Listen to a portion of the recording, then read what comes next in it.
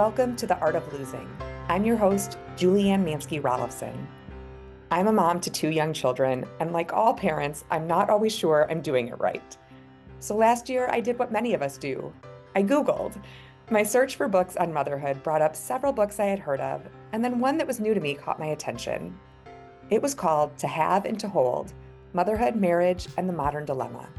And the description read, when Molly Millwood became a mother, she was fully prepared for what she would gain: an adorable baby boy, hard-won mothering skills, and a messy, chaotic, beautiful life.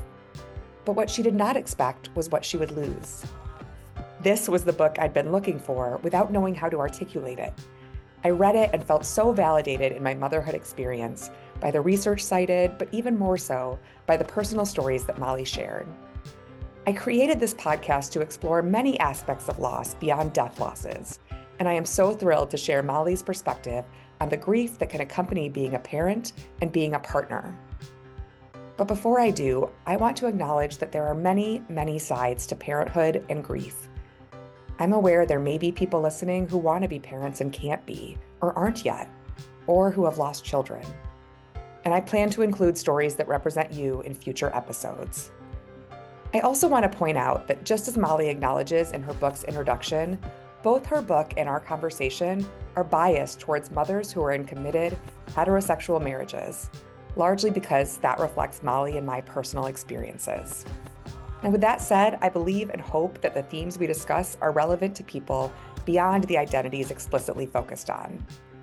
And I want this podcast to represent a broad spectrum of what loss can be and feel like. So if you would like to share your story, please reach out. Now, without further ado, this is The Art of Losing with Molly Millwood. I am so delighted to welcome Molly to the show. Thank you so much for joining me. Oh, I'm really happy to be here, so thank you. A licensed psychologist with a PhD in clinical psychology, Molly has been in private practice in Vermont for nearly 20 years. She combined her 2 areas of expertise in maternal mental health and marriage and relationships to write her 2019 book, To Have and to Hold: Motherhood, Marriage, and the Modern Dilemma. I want to start with a question about the book's title. What is the modern dilemma that mothers and wives are facing?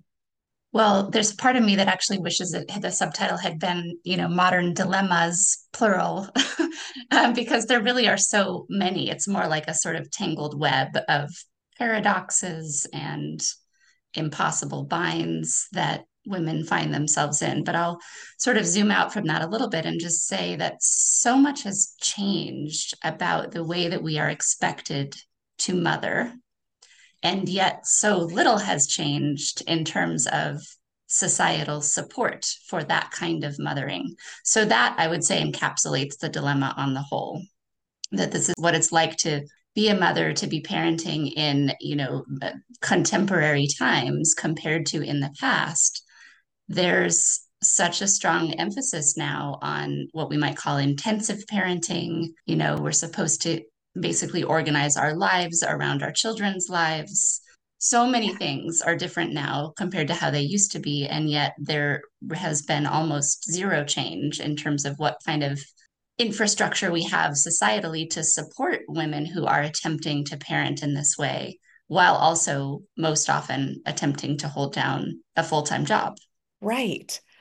Right. So support has drastically decreased as expectations continue to rise to what I would say is an impossible level for anyone to achieve. When I was naming this podcast, I actually thought about calling it, How Does Anyone Do Anything? Because both in my life and when working with clients, I'm constantly wondering, how are any of us doing anything right now with expectations so high and support so low?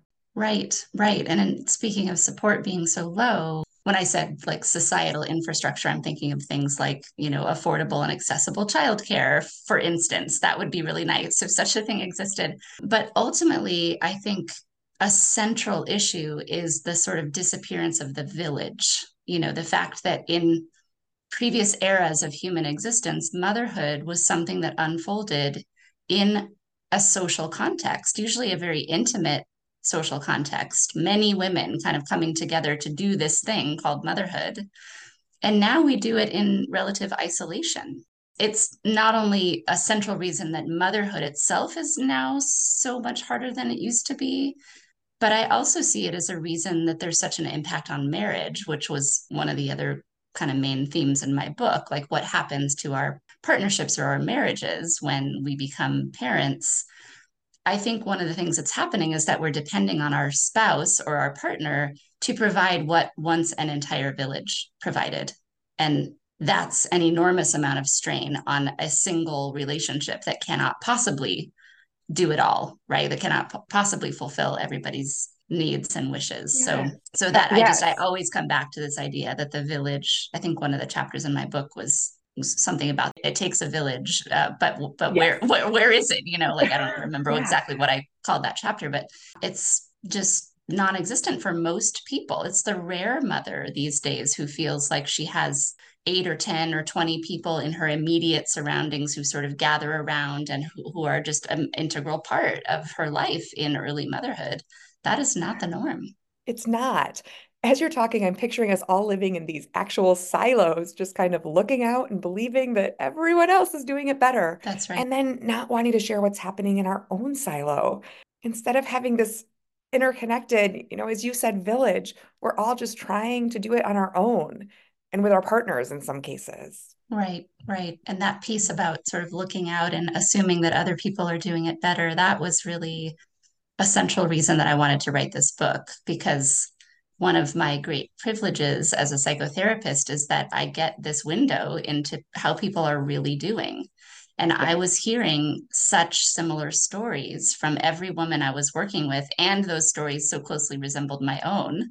Yet everybody has this sense that they're alone, that it's just them who's struggling or suffering, and everybody else has got it figured out. So I felt really compelled. Like I've got to say something about this. I've got to put the word out that we're all having, Yes. almost identical struggles in this terrain. Yes. And in the book, you describe this fantasy that you have that all mothers could see what you see through your client work. If we could see into each other's lives and bust down these silos, we would have a very different experience. We all try so hard to do it on our own and think that everyone else has it all together. And I'm curious because as a writer and a therapist, I struggle with how much I want to share about my own experience. So I wonder how what we're talking about played into your decision to share parts of your personal story in the book and what happened as a result. Hmm. I love that question. It's actually something that I continue to grapple with because I'm working on another book, which will have a similar sort of memoir, personal storytelling component. And again, these feelings of self-doubt are creeping in, the feeling of resistance, is this something I really should be doing? Because as therapists, we are trained to be very careful about what we reveal to the rest of the world about our private lives. So I really struggled with that, to be honest. And, as I was writing the book, I felt kind of on fire. Like this is so important. I'm compelled, I'm going to do this. And then as I was coming toward the finish line and having to face the reality that this was going to be published and be something that people are actually reading, that's when so many of the doubts started to arise. And I started to wonder, first of all, if I was even saying anything important. I want to reveal that in this conversation because this is another thing I want everyone to know that that kind of self doubt is really par for the course with anything we take on that feels important to us, that matters to us. It's not as if we're going to plow ahead and just feel 100% confident the entire time.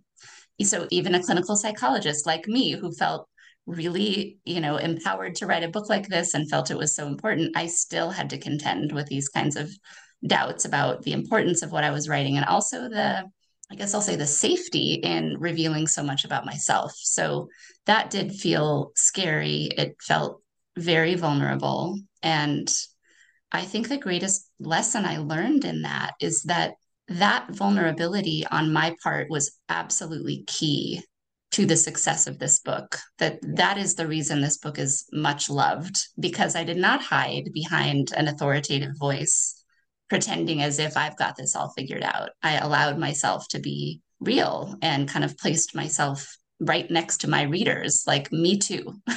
I get it. I've been there too. I've had these struggles too. And, the feedback that I've gotten from readers is really powerful because I've had so many people who quite tearfully let me know how much the book meant to them, that it has an emotional impact. And it's such an important reminder that there's really no better antidote for shame than to see your own story reflected in someone else's, right? So I was getting this feedback that not only the kind of clinical vignettes in the book where I talk about my clients, but maybe even more importantly, my own struggles, that was bringing about for people this sort of flood of tears of relief, like, thank God it's not just me. And I feel so normal now and I feel so much less alone. So that vulnerability, I think, it's a kind of connective tissue among human beings. And we all need to do more of it. And I'm so glad I did. I am so glad you did too.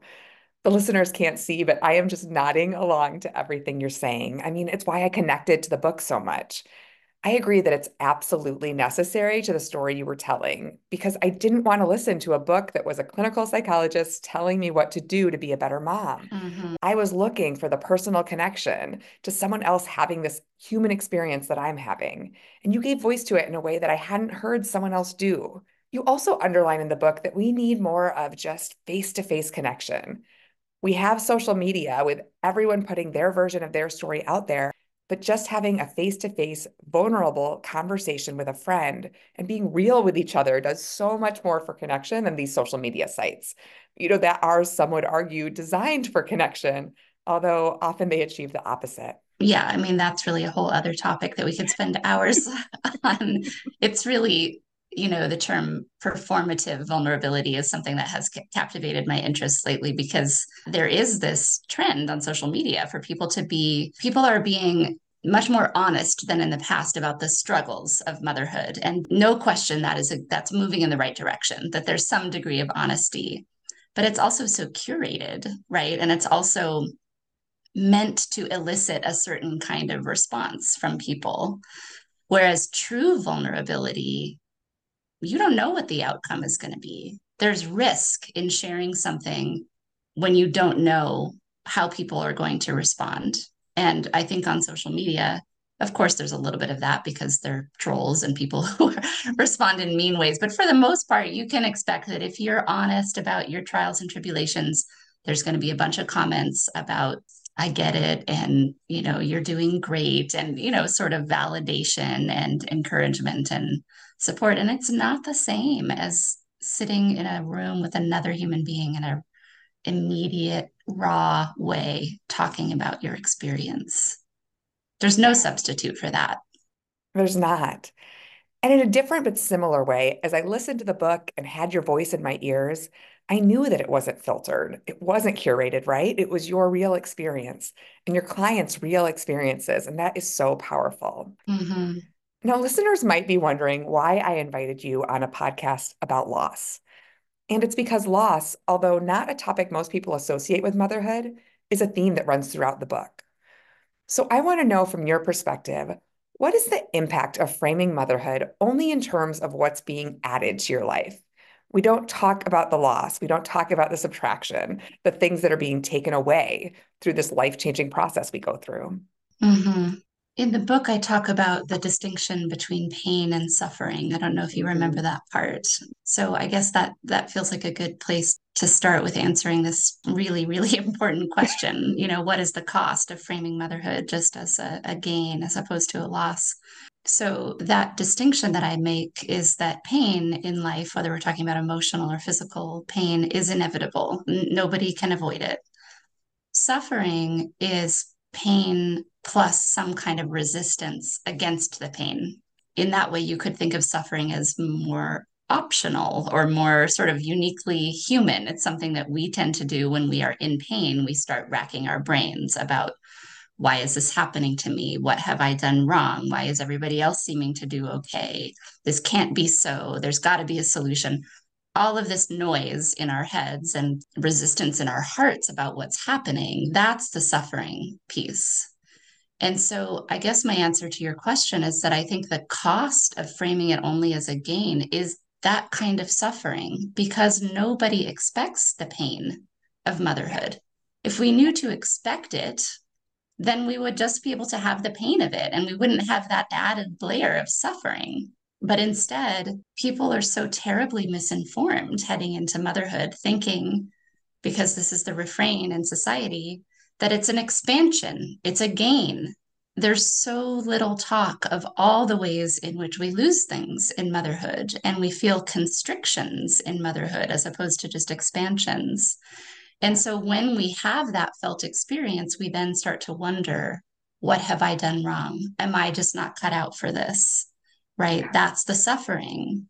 So I think it comes at an enormous cost. And I really wanted to normalize those losses and the hardship of motherhood, the darkness, so to speak, of motherhood, because it's so airbrushed and, society packages it as something sort of shiny and wonderful that might cause a little temporary fatigue. Yeah. For a little while, your body won't feel so great and you'll be tired, but then you'll bounce back and everything will be wonderful again. And you'll have this new, wonderful experience in life. And it's such a falsehood. It is. It makes me think of the wheel of emotions that includes all of the emotions. But the only one we're allowed to talk about in motherhood is joy, right? It's such a joy to welcome my baby. And it is. But you give voice to all of these non-joy emotions that are also a real part of it, like guilt and doubt and fear.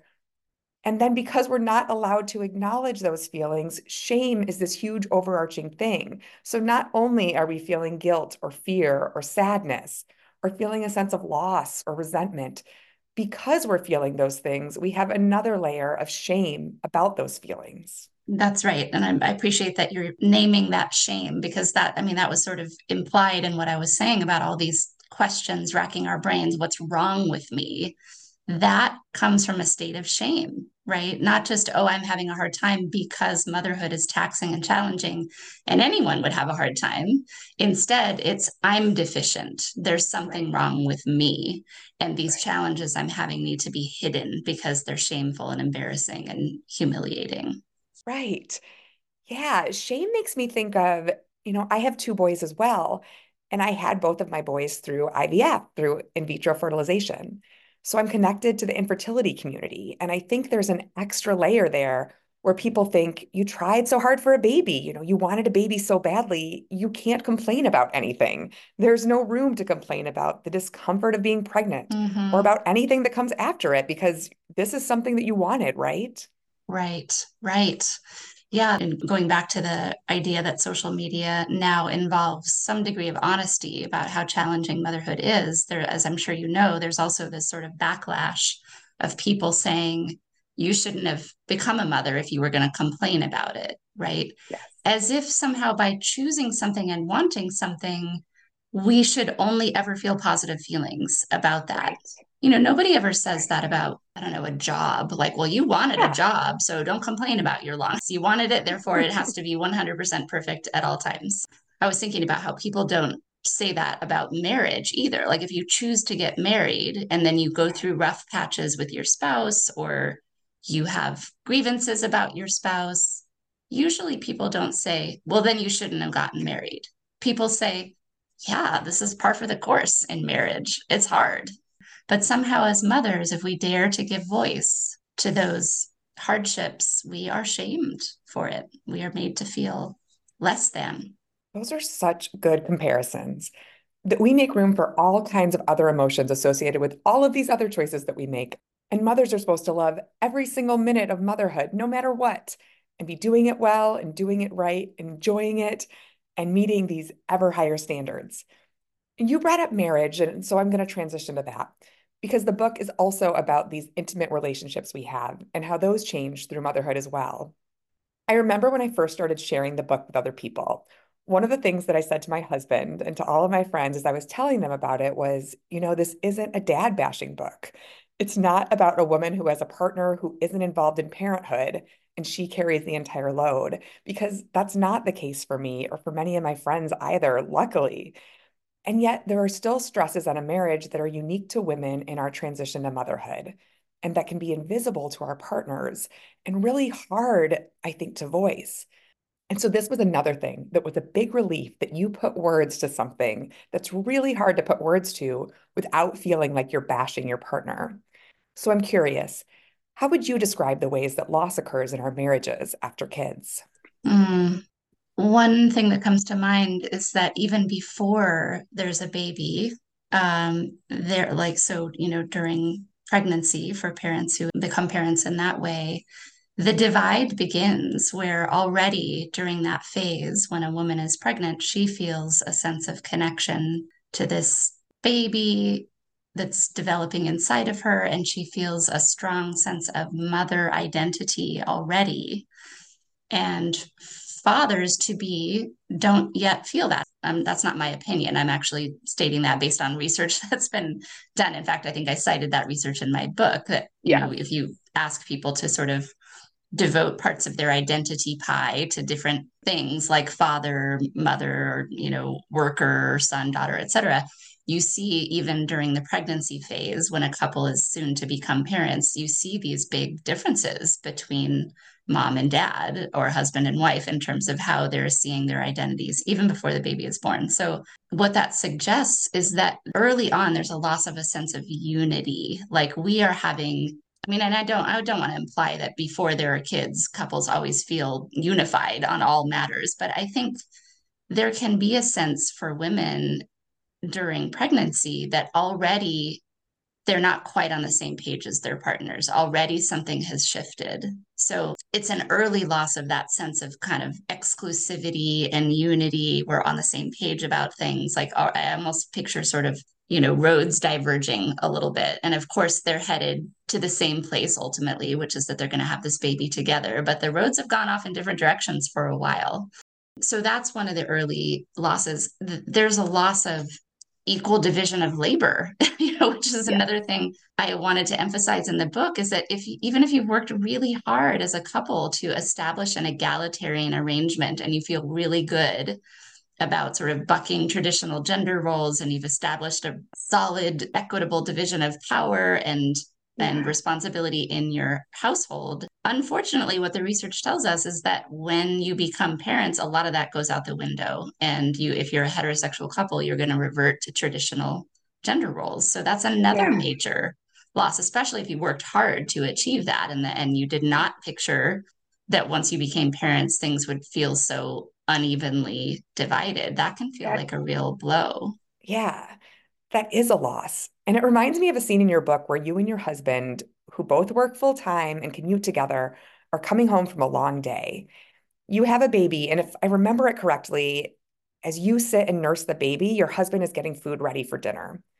And if we nurse babies, we're the only ones who can do that. And yet there can be some resentment. Like, I would love to have a moment to go eat something too. And it's not necessarily something that can be easily fixed. It's just a change. Like you said, even if everything felt really balanced before, there are going to be some of those imbalances that mothers feel. Right. Right. In that scene, as I recall, he was getting dinner ready for everyone. So he's doing a lovely thing. Still, I felt this resentment like, must be nice to have that freedom. Must be nice to have your hands free. Must Yeah. be nice to be moving about and walking across the living room and the kitchen. These were all things that I felt he had that I lacked, and it felt really unfair. And of Yeah. course, I also had room for gratitude that he was cooking dinner for us. It's a good example of the felt experience of new parenthood is just so different for moms versus dads. And there is no way around that. And there is no fix for it. Even dads who are highly, highly involved are still not going to have the same experience as moms. That reminds me of one of the phrases that stuck with me the most from your book. You said that there's a longing or wish under every negative emotion. And I felt that so deeply. You're sitting there nursing the baby, and you might have a negative emotion of resentment. And it's because you had that longing for autonomy or wanting some freedom or wanting to be able to do what you want to do in that moment. Mm-hmm. And so I think that's a very helpful way to look at it, especially if you're talking to your partner about something, is saying, the reason I'm having this negative emotion is that there's something that I'm wanting underneath it. That's right. If we can get in touch with that longing, then ideally we would also give voice to it. And that would really shift the dynamic. Instead of saying, I'm really angry with you and I'm so resentful, I might say, I just really miss the freedom that I used to have. I'm longing for that. I'm longing for some breathing room. I want to be the one who's in the kitchen cooking. Those are things that you can say to your partner that are not inflammatory. They're not gonna, if anything, allow for a moment of closeness. Yeah. And that reminds me of another thing that was really helpful to recognize while reading the book, that sometimes women have values that run in stark contrast to some of the demands of motherhood, some of the things we're mentioning. For instance, I really enjoy autonomy and freedom in how I spend my time. And I had a long period of adulthood when I wasn't a mom, so I had those things. And those values are really important to me. And so when you work with clients who, like me, feel like parts of their identities seem sometimes incompatible with their role of mother or of wife, how do you help them work through those feelings? I think the first thing is that I just say, of course, you have parts of your identity that seem incompatible with this new role, because I think it's the rare person, maybe even a non existent person, for whom every facet of identity lines up really nicely with being a mother or even with being a wife or a partner. I don't remember whose idea this originally was, but I know Esther Perel is one of the people who really promotes it, that all human beings experience a kind of fundamental tension between the need for autonomy and the need for connection. We have both of those built into us, every single one of us. So that alone tells us that when we enter into a role that requires us to be in constant connection and constant service to another human being, of course, that isn't going to feel good all the time. Of course, that need for autonomy and personal freedom is going to be completely unmet for potentially a long period of time. And that's going to cause discomfort, to say the least, if not outright pain, depression, anxiety, etc. So, really, what I try to do is just normalize that there is no possible way that all the facets of your personality or your identity could line up with motherhood. And it also, this reminds me of a quote that comes from the couples literature. And again, I'm not sure to whom I should attribute this quote, but choosing a partner is choosing a set of incompatibilities. That no matter, there is no such thing as a perfectly compatible marriage. And that when we choose to spend our life in partnership with another human being, we are choosing various incompatibilities. Hopefully, we choose wisely, right? And those are incompatibilities that we can handle, that we can have open dialogue about.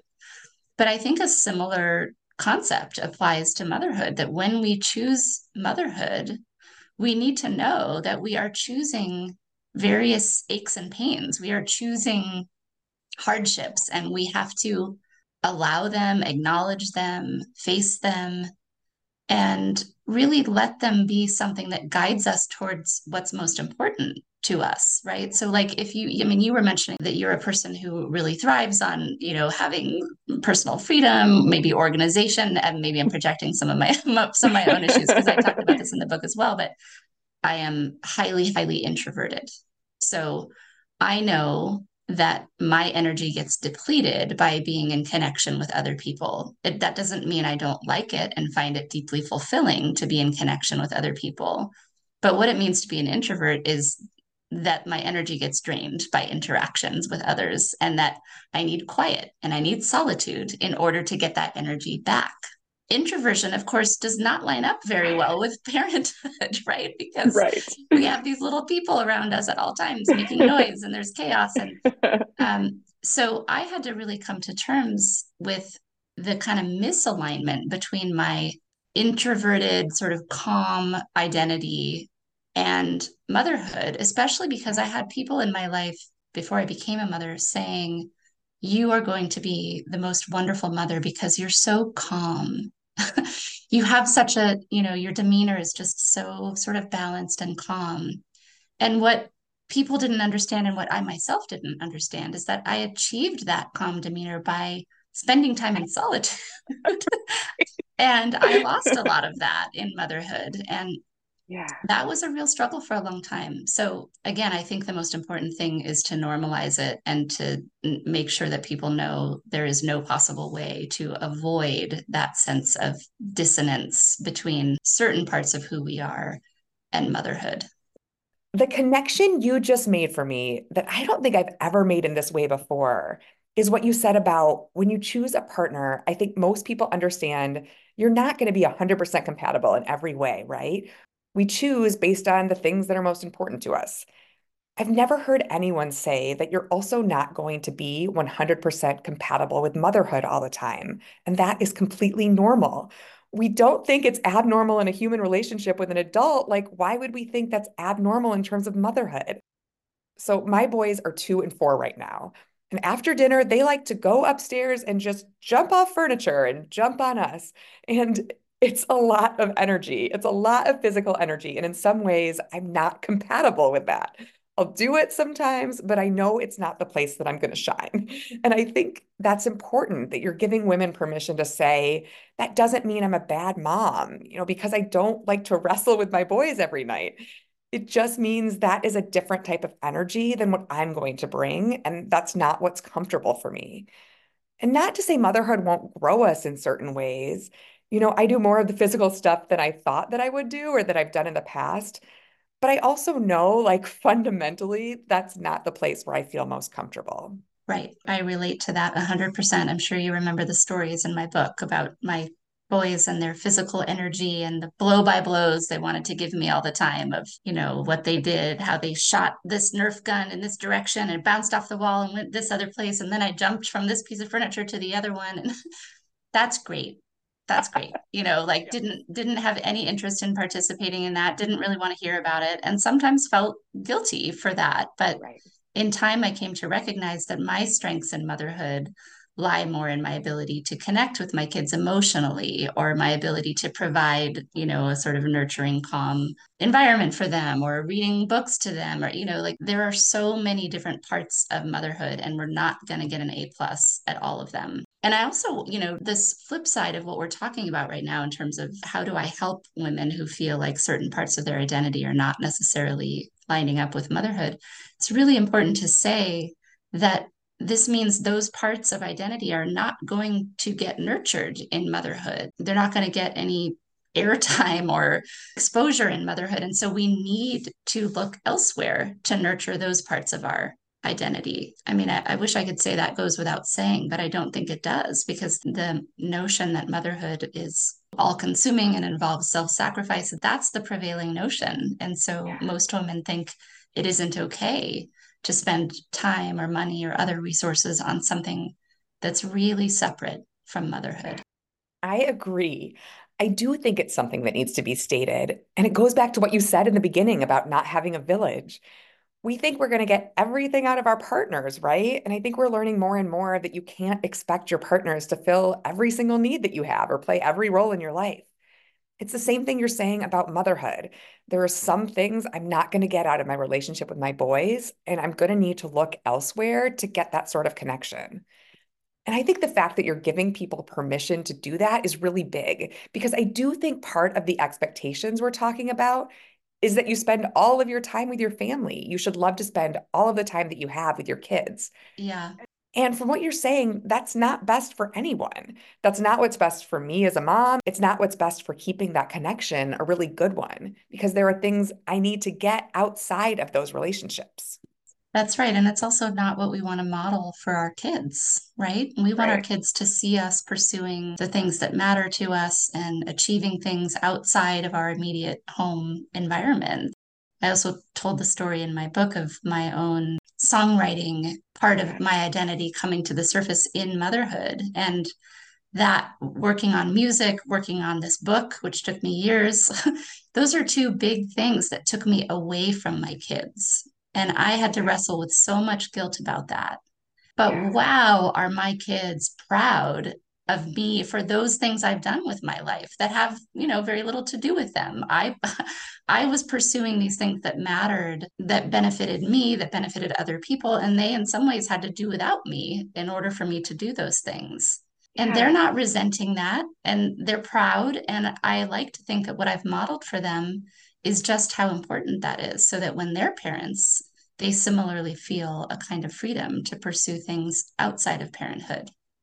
Yes, we do need to model that. That's not what we want for our kids, for them to grow up and not have these other things outside of their immediate family.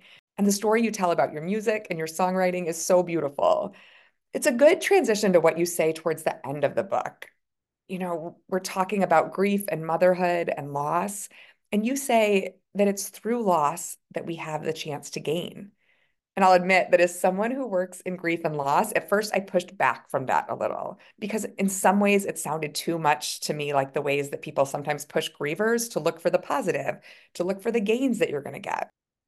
But you very quickly explain that's not what you're doing. And that if someone would have said that to you in the throes of having a newborn, you wouldn't have believed it or it wouldn't have resonated with you. But with some time and space, you've been able to see that there can be growth as a result of this loss. Right. I think it's a metamorphosis, it's an evolution, and in the immediate aftermath seems like the wrong word to use, but if you've just had a baby and you're really, really struggling, to have somebody say to you, don't worry, what's happening right now is actually that you're, gaining quite a lot, and these losses are eventually going to just feel like no big deal. That would be horrible. It would be very invalidating.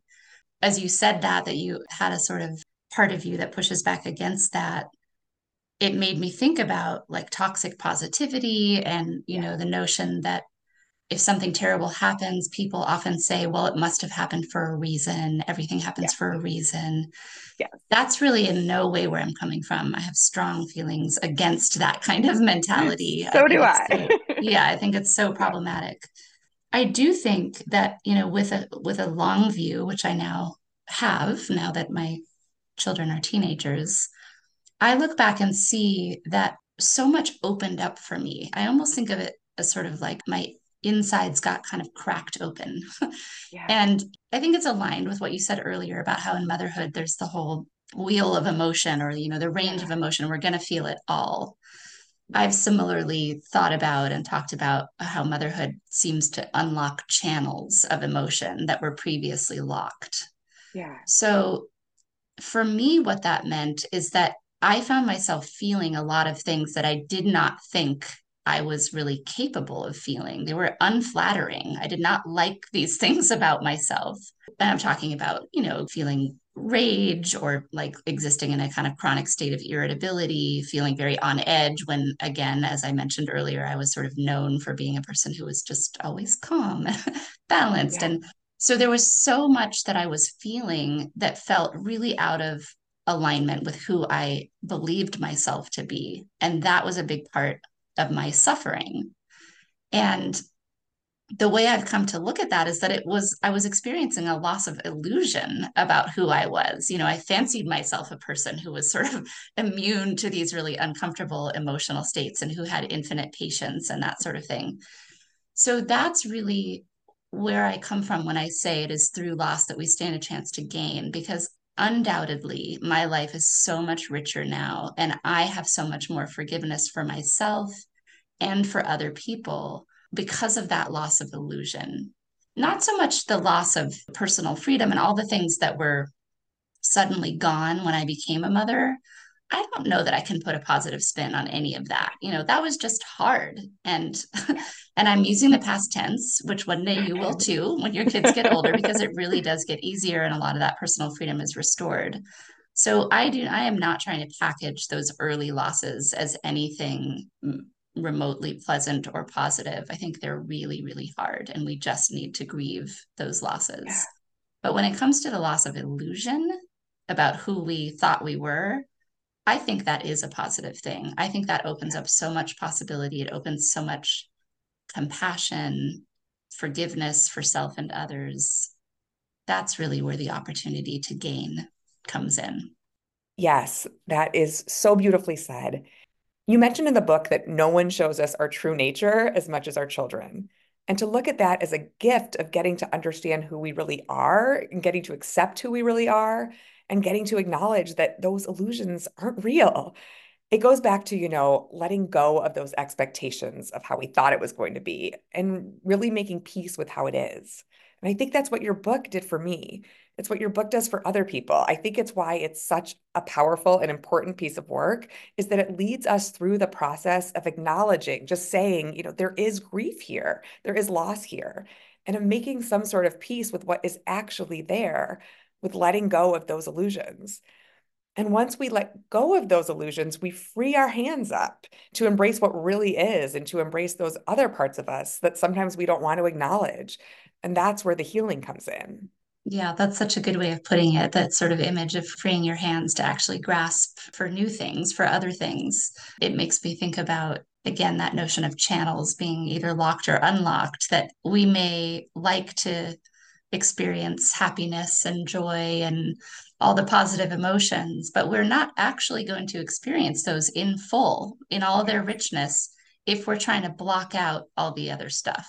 Mental health, as I see it, and I'm guessing you would agree, is really about the ability to experience what there is to experience. It's about openness to our own emotion, to the joy and beauty of life, to the pain and sorrow and loss of life.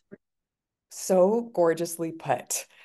I'm going to end there because I cannot say it better than that. For people who want to learn more about you, where can they look? My website is mollymillwood.com, simple enough. And if you go to my website, you can find some other links directly to my book or to my music or my clinical practice, whatever you might be interested in. So, mollymillwood.com. Wonderful. And I'm so thrilled to hear there's another book in the works. I will be the first in line to pre-order it. As I knew I would, I'm coming out of this conversation with even more realizations and connections that you have made for me. And I know you have done that for listeners as well. So, Molly, I just want to thank you again for this book and thank you for your time. Thank you so much for your support of my work and all your kind words. Thanks again to Molly for all of the work that she does and for that insightful conversation. I've included links to Molly's website and to her book in the show notes. I encourage you to buy a copy for yourself or for a parent who you love. And if you've already read the book or this conversation has sparked your interest, I plan to lead a discussion group about the book in the near future. So if you're interested, please reach out via Instagram or my website. Those links are in the show notes too. Thank you so much for listening.